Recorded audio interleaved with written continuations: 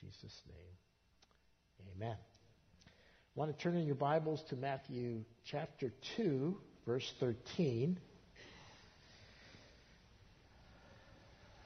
Lauren was kind enough to give us one more Christmas hymn, and I'm going to speak about Christmas for the last time this year.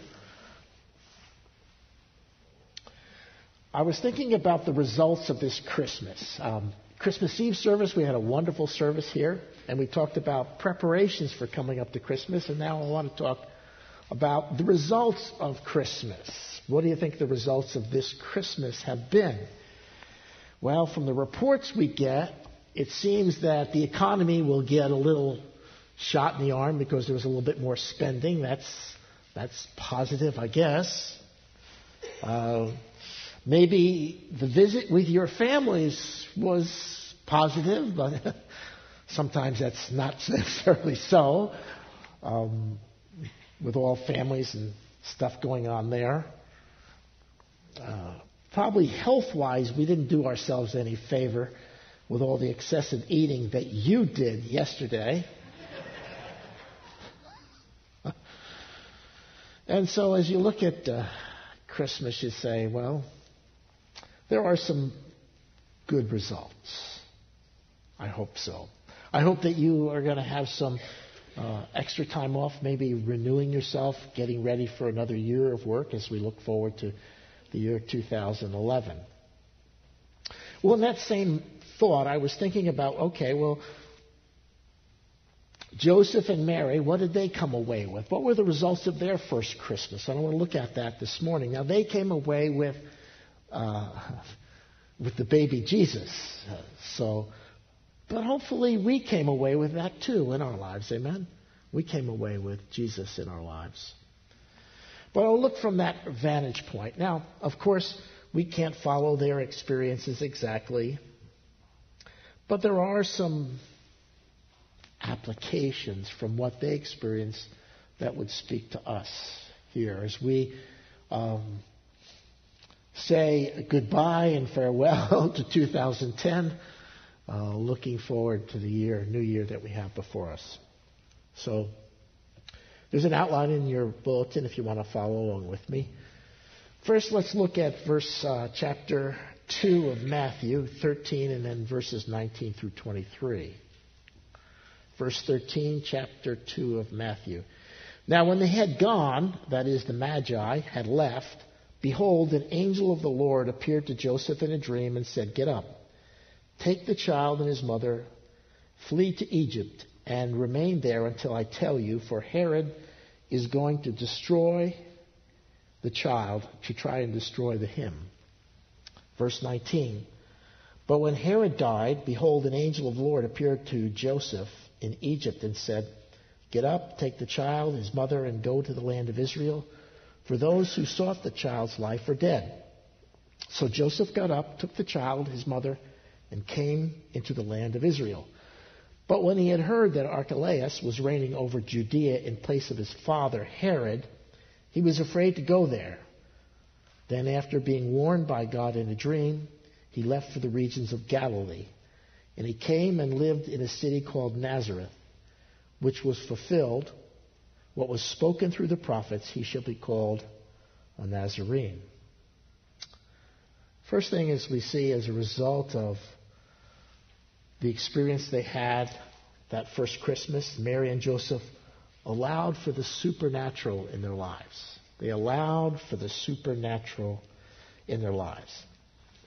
Now, after the wise men left, it became evident that Herod was not in necessarily a positive frame of mind towards this king of the Jews that was told of him. And he had planned to send some troops into the area and to have all the male children 2 years and under killed. And so supernaturally, the angel comes and gives Joseph a dream and says, "Take the child." They flee to Egypt. And then while they're in Egypt, after Herod dies, the angel comes again and says it's okay to go back. And then they were thinking of settling back in Bethlehem area. But another dream. No, don't go there. Head up north towards Nazareth. There was a supernatural element in their lives following the birth of Jesus. Now you're saying, well, where are you going with this, Pastor Neil? Now, I'm not advocating that you be led by your dreams. I don't know about you, but I have some pretty different types of dreams. Sometimes I find one of the dreams that I have recurring is that I'm trying to get away from something, but I can't run. It's just like I'm stuck in molasses. Have you ever had that dream? Or this is one that I have, and I don't know what explains it, but I find myself in public and I look down and I don't have any pants on. I don't know what that means, but that's another story. So I'm not advocating being led by your dreams, because sometimes we have some dreams that are caused by different things. Nor am I advocating a wholesale march into hyper Pentecostalism. But notice, Joseph and Mary had accepted the ministry of caring for Jesus. Remember what we talked about Friday night? The message was given to Joseph, and he took her, Mary, as his wife. The message was given to Mary, and she said, "Be it done unto me as you will, Lord." So they accepted it. And they were charged with taking care of the baby Jesus, nurturing him, protecting him, so that he might grow up to be the man that God would want him to be. So that he might be what? The Lamb of God who took away the sins of the world. Where does the supernatural element come in? Well, there was an element in between that which they could do and that which needed to be done. And the gap is what? The supernatural work of God. And they made room in their lives for that supernatural work. Now, you see, we don't worship this book. We study it. We believe it's the Word of God. But this book is a result, listen carefully, is a result of people interacting with a supernatural God who is still alive today. Isn't that what the Bible teaches? He is the same yesterday, today, and forever. Now, we know that God, in different times and different, what we call dispensations, works differently. He worked differently with Abraham than he did Moses. And that which he did with the Hebrew people, he's working differently now. But he is the same God. He is the same supernatural God.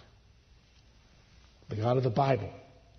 Now, we look to the Bible for direction, for instruction, but we don't worship the Bible. We worship the God behind the Bible. Now, in Hebrews chapter 11, verse 6, it says that he is a rewarder of those who what? Diligently seek him. Diligently seek him. Now you're saying, well, how does this apply to me, Pastor Neil? How does this apply? How do I make room for the supernatural in my life this year? Let me give you an indication. Mary and Joseph committed themselves to do a certain thing in the ministry of God, but there was a gap between what they could do and what needed to be done. And that is the supernatural work of God in our lives. And sometimes we have to make that kind of commitment. It might be something as large as taking off and going to LAX next Saturday afternoon and flying off to Thailand. That's what they've committed to do. But you know what? They don't have the stuff, everything that needs to be done. What's the gap? It's a supernatural work of God. It is a supernatural work of God. It's allowing God to come and take us to do what needs to be done that we can't do ourselves. That's what Mary and Joseph did. That's what we need to do. Or it might mean, and I'm not trying to call attention to our dear friend, it might mean traveling to Russia and taking your family and pioneering churches in Russia. There's certainly a gap between what Ray and Rebecca can do and what needs to be done. And that gap is the work of God, the supernatural work of God. Just like Ray said. Now, for you it might be just getting started. Well, I think this year I'm gonna teach the second grade class here at Sunday school. I'm going to try that. Now, it's a step of faith, and I've never done it before, and I'm kind of scared, but that's what I've committed to do. And then there's the gap between what you can do and what needs to be done for those little kids. And that is the supernatural work of God. Or it might be you say, well, I'm going to try. I'm going to be involved in more in the men's ministry. I'm going to try to come to Rob's Bible study on Wednesday morning, or Pastor Neil's at the men's dinner, or maybe get involved in a small group Bible study on Wednesday night, or something along that lines. And I've never done it before, and I don't know how that's going to work out. That's what you committed to do, and this is what God wants to do. And in between that, the work of God takes place. Joseph and Mary allowed the supernatural work of God in their lives. They made a commitment, and God bridged the gap between what they wanted to do, what they committed to do, and what needed to be done. Joseph and Mary allowed for the supernatural in their lives. And I tell you, that's what we should do this year as we come away from this Christmas. Look with me in Luke now. Let's turn over to Luke. Luke chapter 2. It's the next place I want to go. Verses 21 and 22.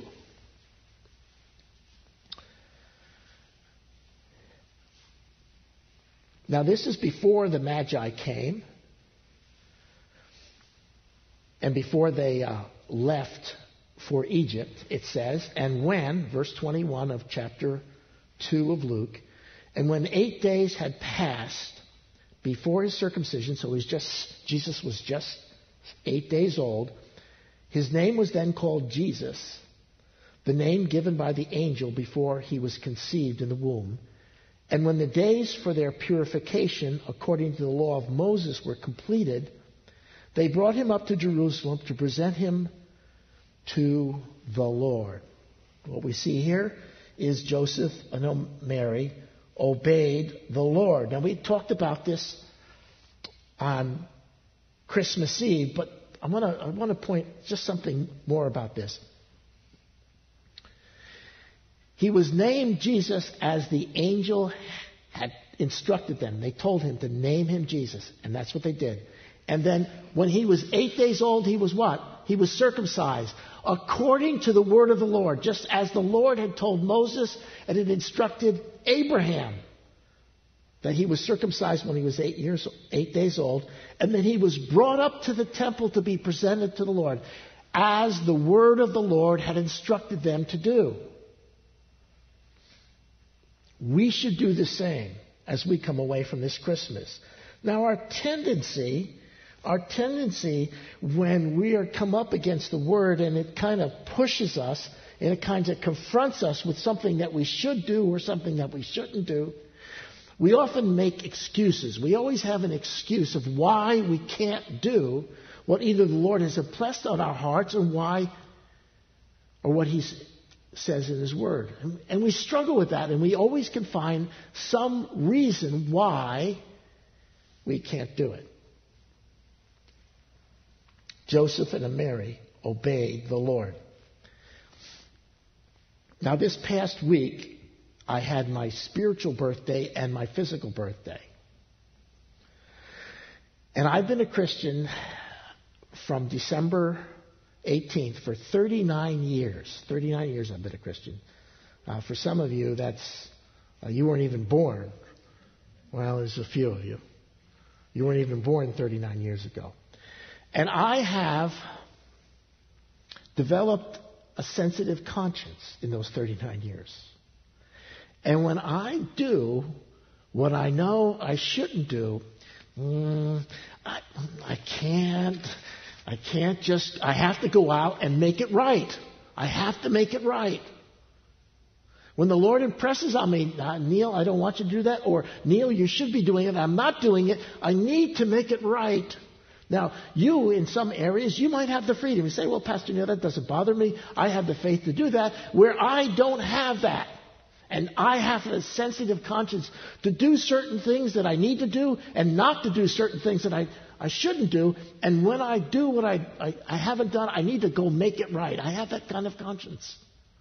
Over the 39 years, and I'm not bragging in any sense of the way. And I can't press on till I make it right, till I get it right. Now, let me give you an example. The Lord has impressed upon my heart that I should start my day reading His Word. He's impressed that on my heart. That's what I should do. I should get up early before there's any noise and racket in the house. Sit down in a quiet part of the house with a cup of coffee and a little bite to eat and read His Word and then spend some time praying. I have a little journal. I write some things down about what was impressed on me from the Scriptures. And if I try to start my day without that, it just doesn't. I've learned that that's what the Lord has pressed upon my heart to do.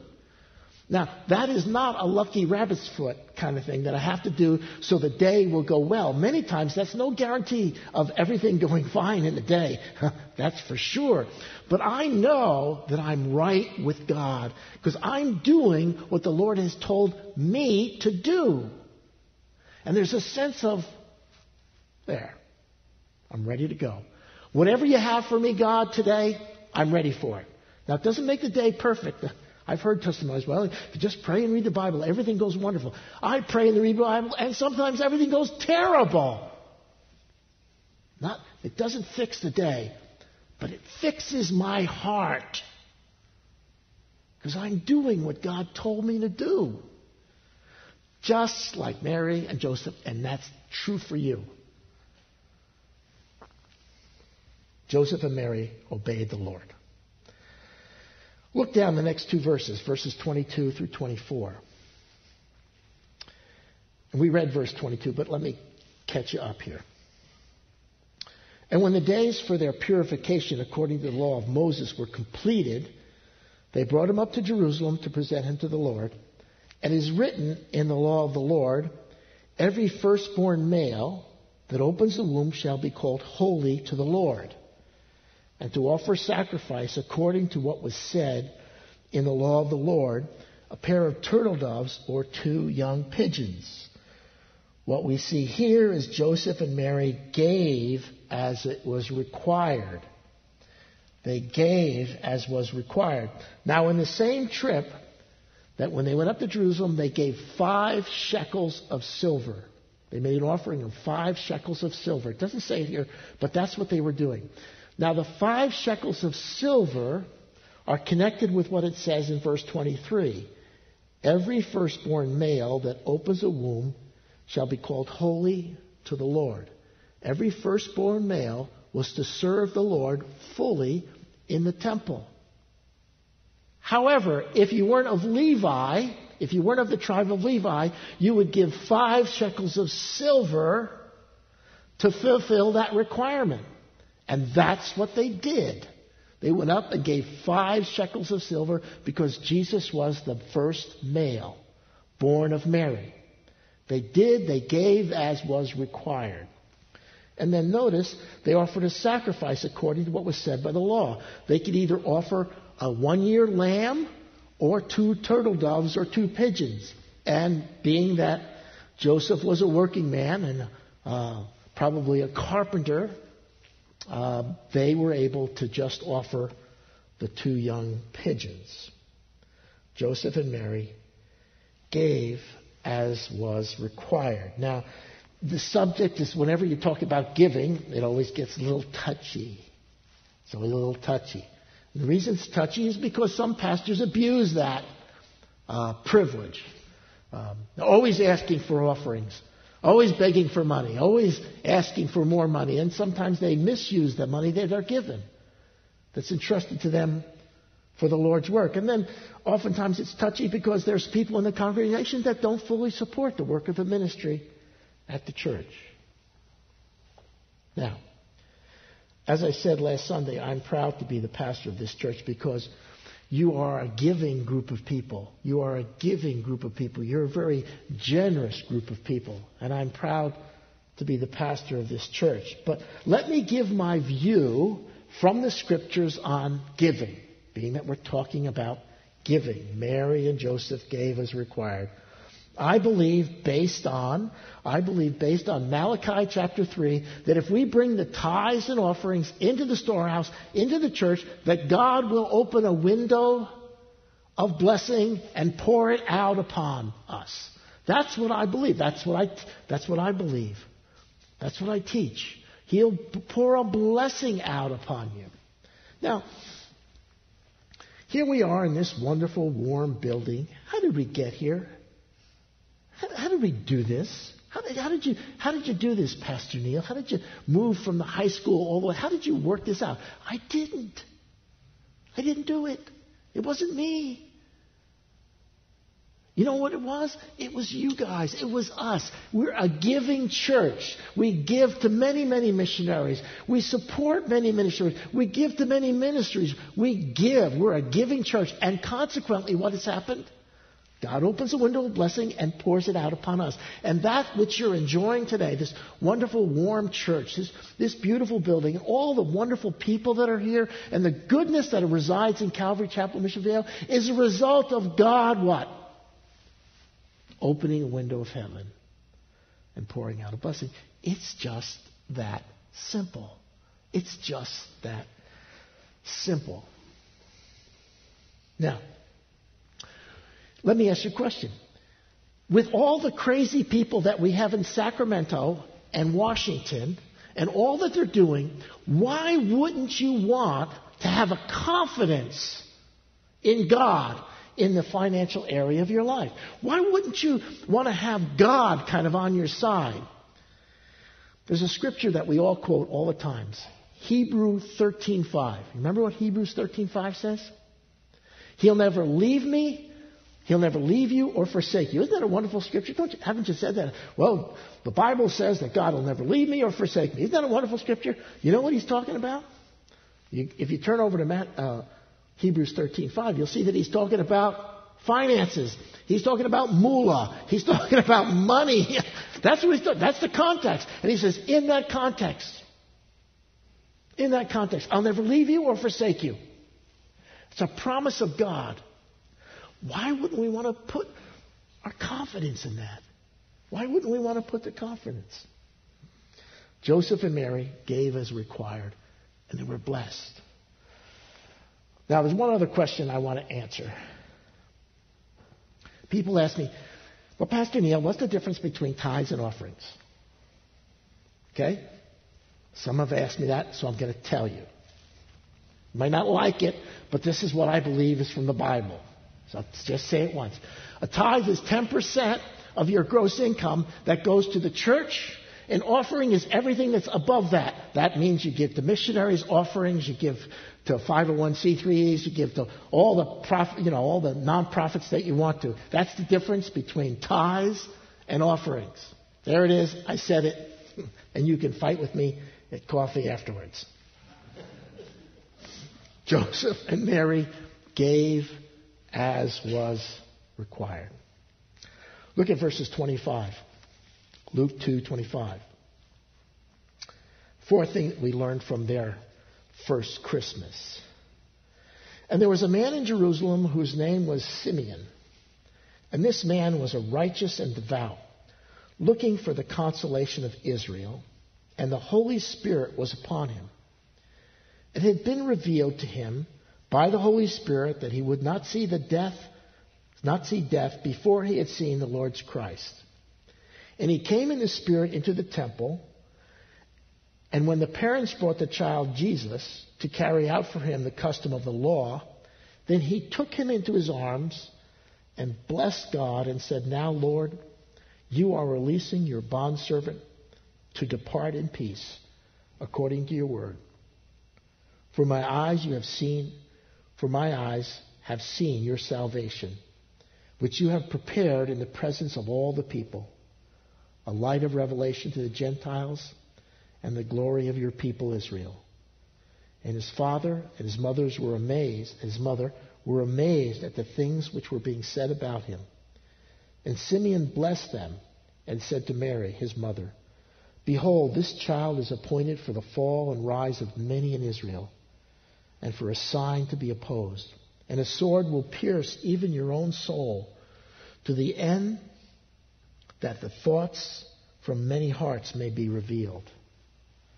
There was a prophetess, Anna, the daughter of Phanuel, of the tribe of Asher.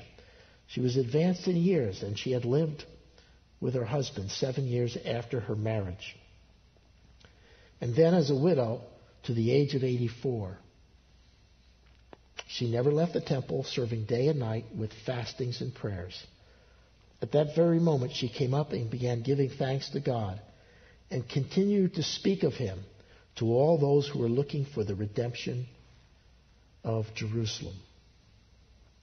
Mary and Joseph were encouraged by the Lord's spokesman. Mary and Joseph were encouraged by the Lord's spokesman. While in the temple, Simeon and Anna spoke words of encouragement, wisdom, and insight concerning what they were going through.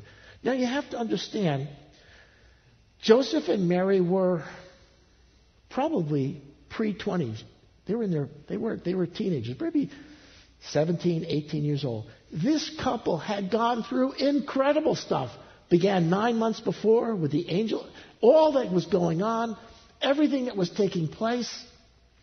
And now they come to the temple with baby Jesus, and two of God's spokesmen come up to them and begin to give them words of encouragement, words of exhortation and instruction concerning that which they are going through and that which they will go through. Joseph and Mary were encouraged by the Lord's spokesman. Now, the church is the place that you want to hear those kind of words. The church is the place. Primarily from the teaching of the pulpit. Primarily from the teaching of the pulpit. Now, some people ask me, well, Pastor Neil, why do you do what you do? Why do you do what you do? Why don't you teach topical messages? Things that we're interested in, and maybe subjects that would be interesting and exciting. Why do you just take a book like Luke, like we are, and just chapter by chapter, section by section, and just kind of march through? And like we were doing earlier this year, Jeremiah chapters 1 through 18. Why did you do that? The reason I do that is you need to hear from God, and you don't need to hear from Neil.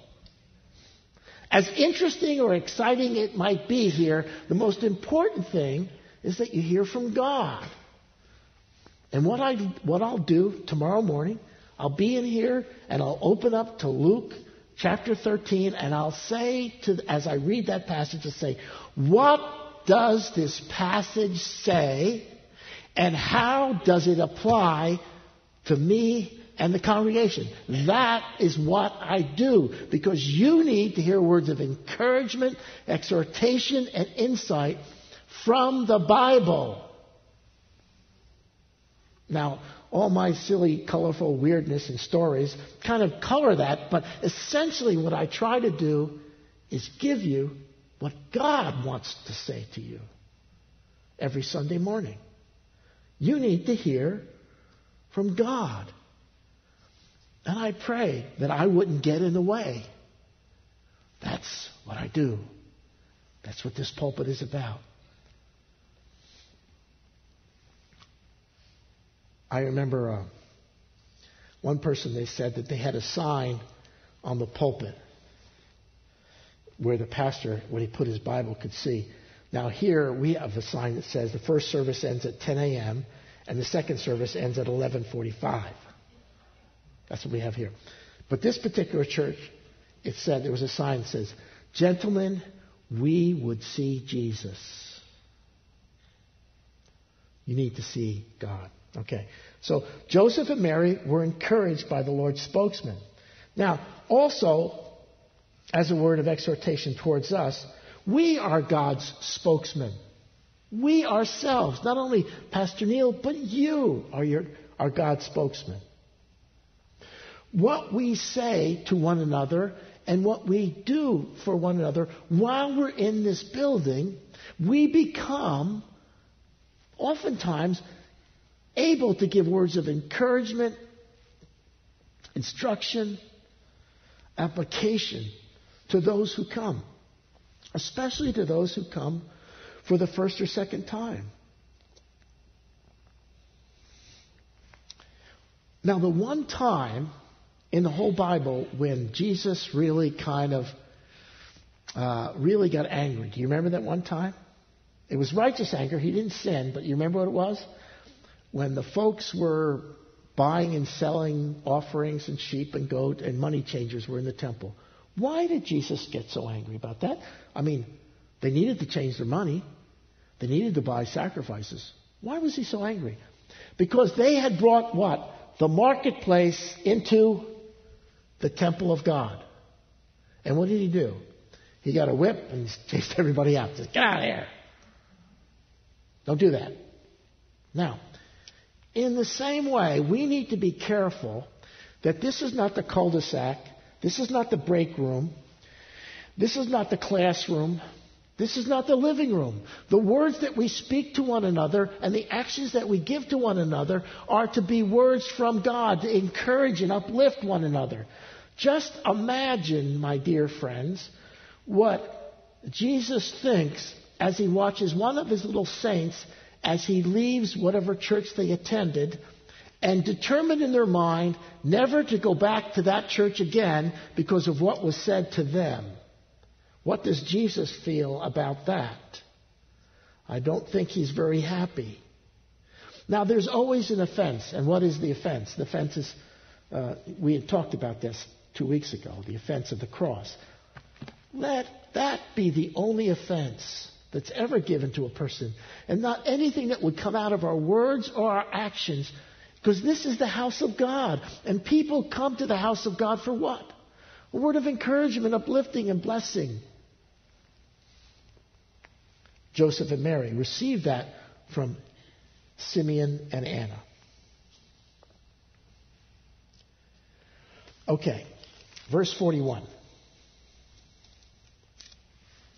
After they got back from Egypt, it says, now his parents went to Jerusalem every year at the feast of Passover.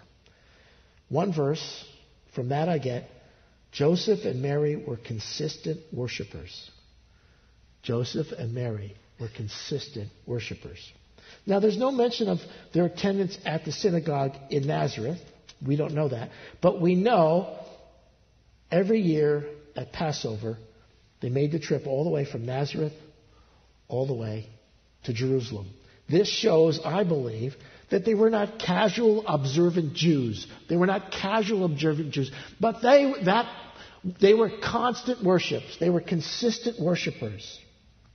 Now, some of you are thinking, okay, here goes Neil. He's going off on the importance of church attendance. And you have to understand that I'm really not being self-serving. I really am not being self-serving. It's really not my purpose. I've been your pastor here for 23 years now. The fact that you don't come to church doesn't devastate me anymore. I've worked past that. It's not an issue. It's really not an issue. But I want to tell you something about the importance of being a consistent worshiper of God.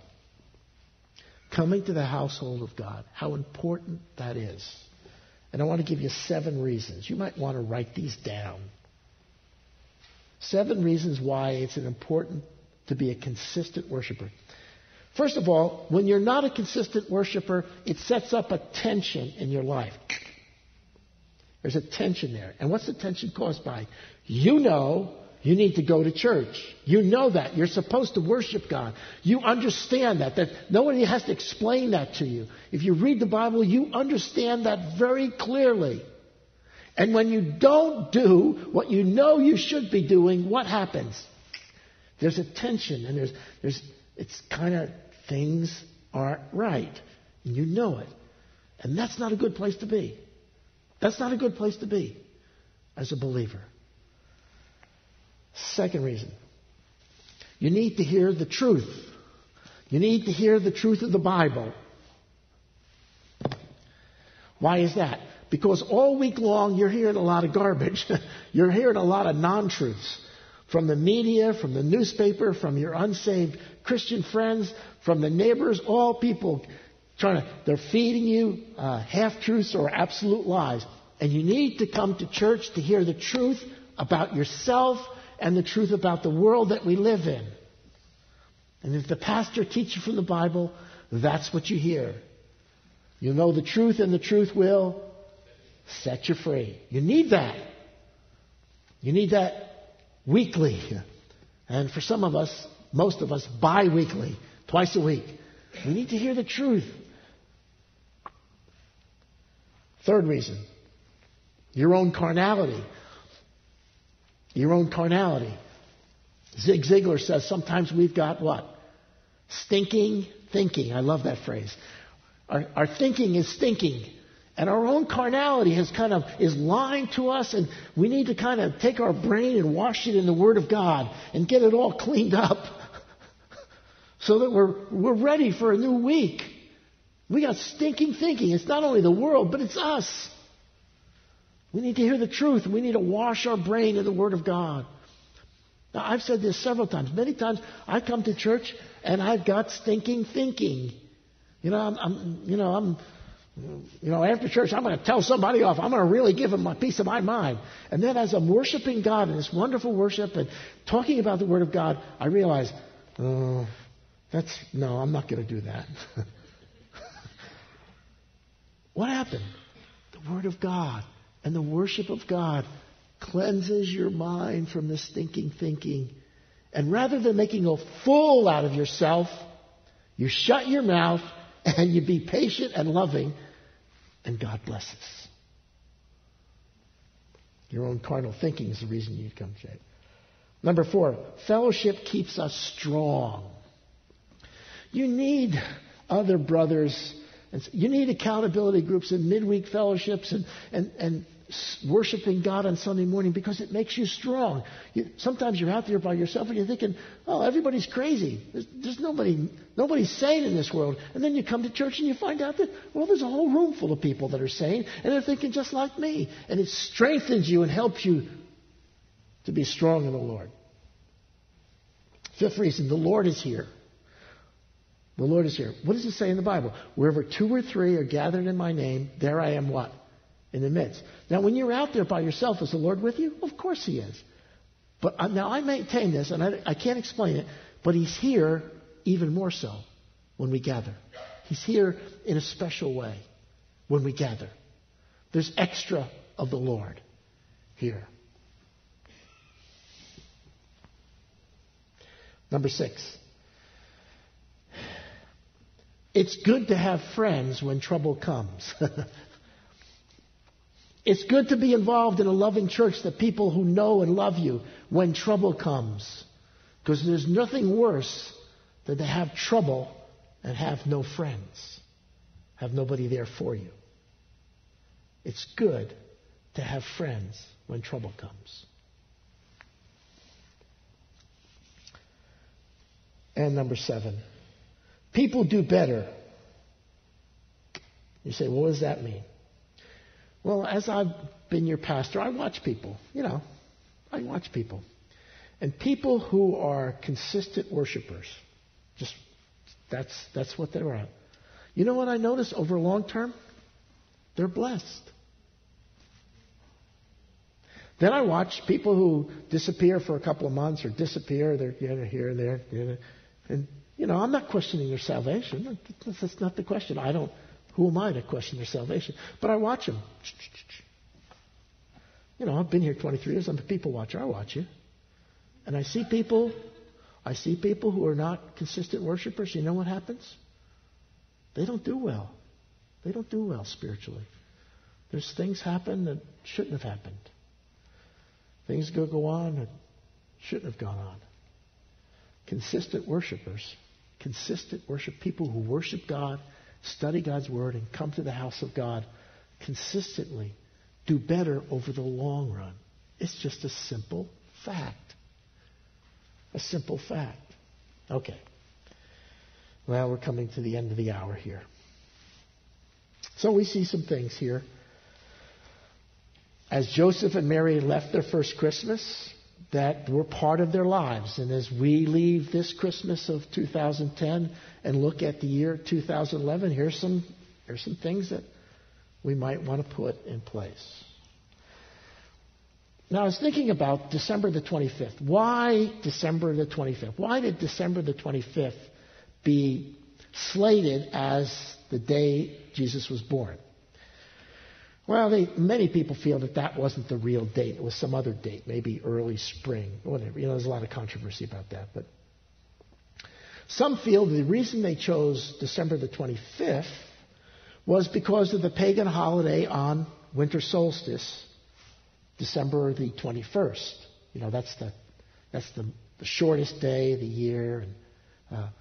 And this year we had, if you go on the internet and you find out there was a lot of special things. Because you not only had a full eclipse of the moon, and the earth, the sun, and the moon were all perfectly lined up on the winter solstice. Man, there was special vibes going on. A lot of New Age people this is a very special day. So many people feel that December the 25th got nominated as the day of Jesus' birthday simply because it gave the Christians something to kind of celebrate while the crazies were doing their stuff. That's a possibility. Now, here's my idea. I think December the 25th, whether it was that day or not, and we can argue about that, I think it was chosen to be nominated the day of Jesus' birthday because this week of December is the shortest day of the year.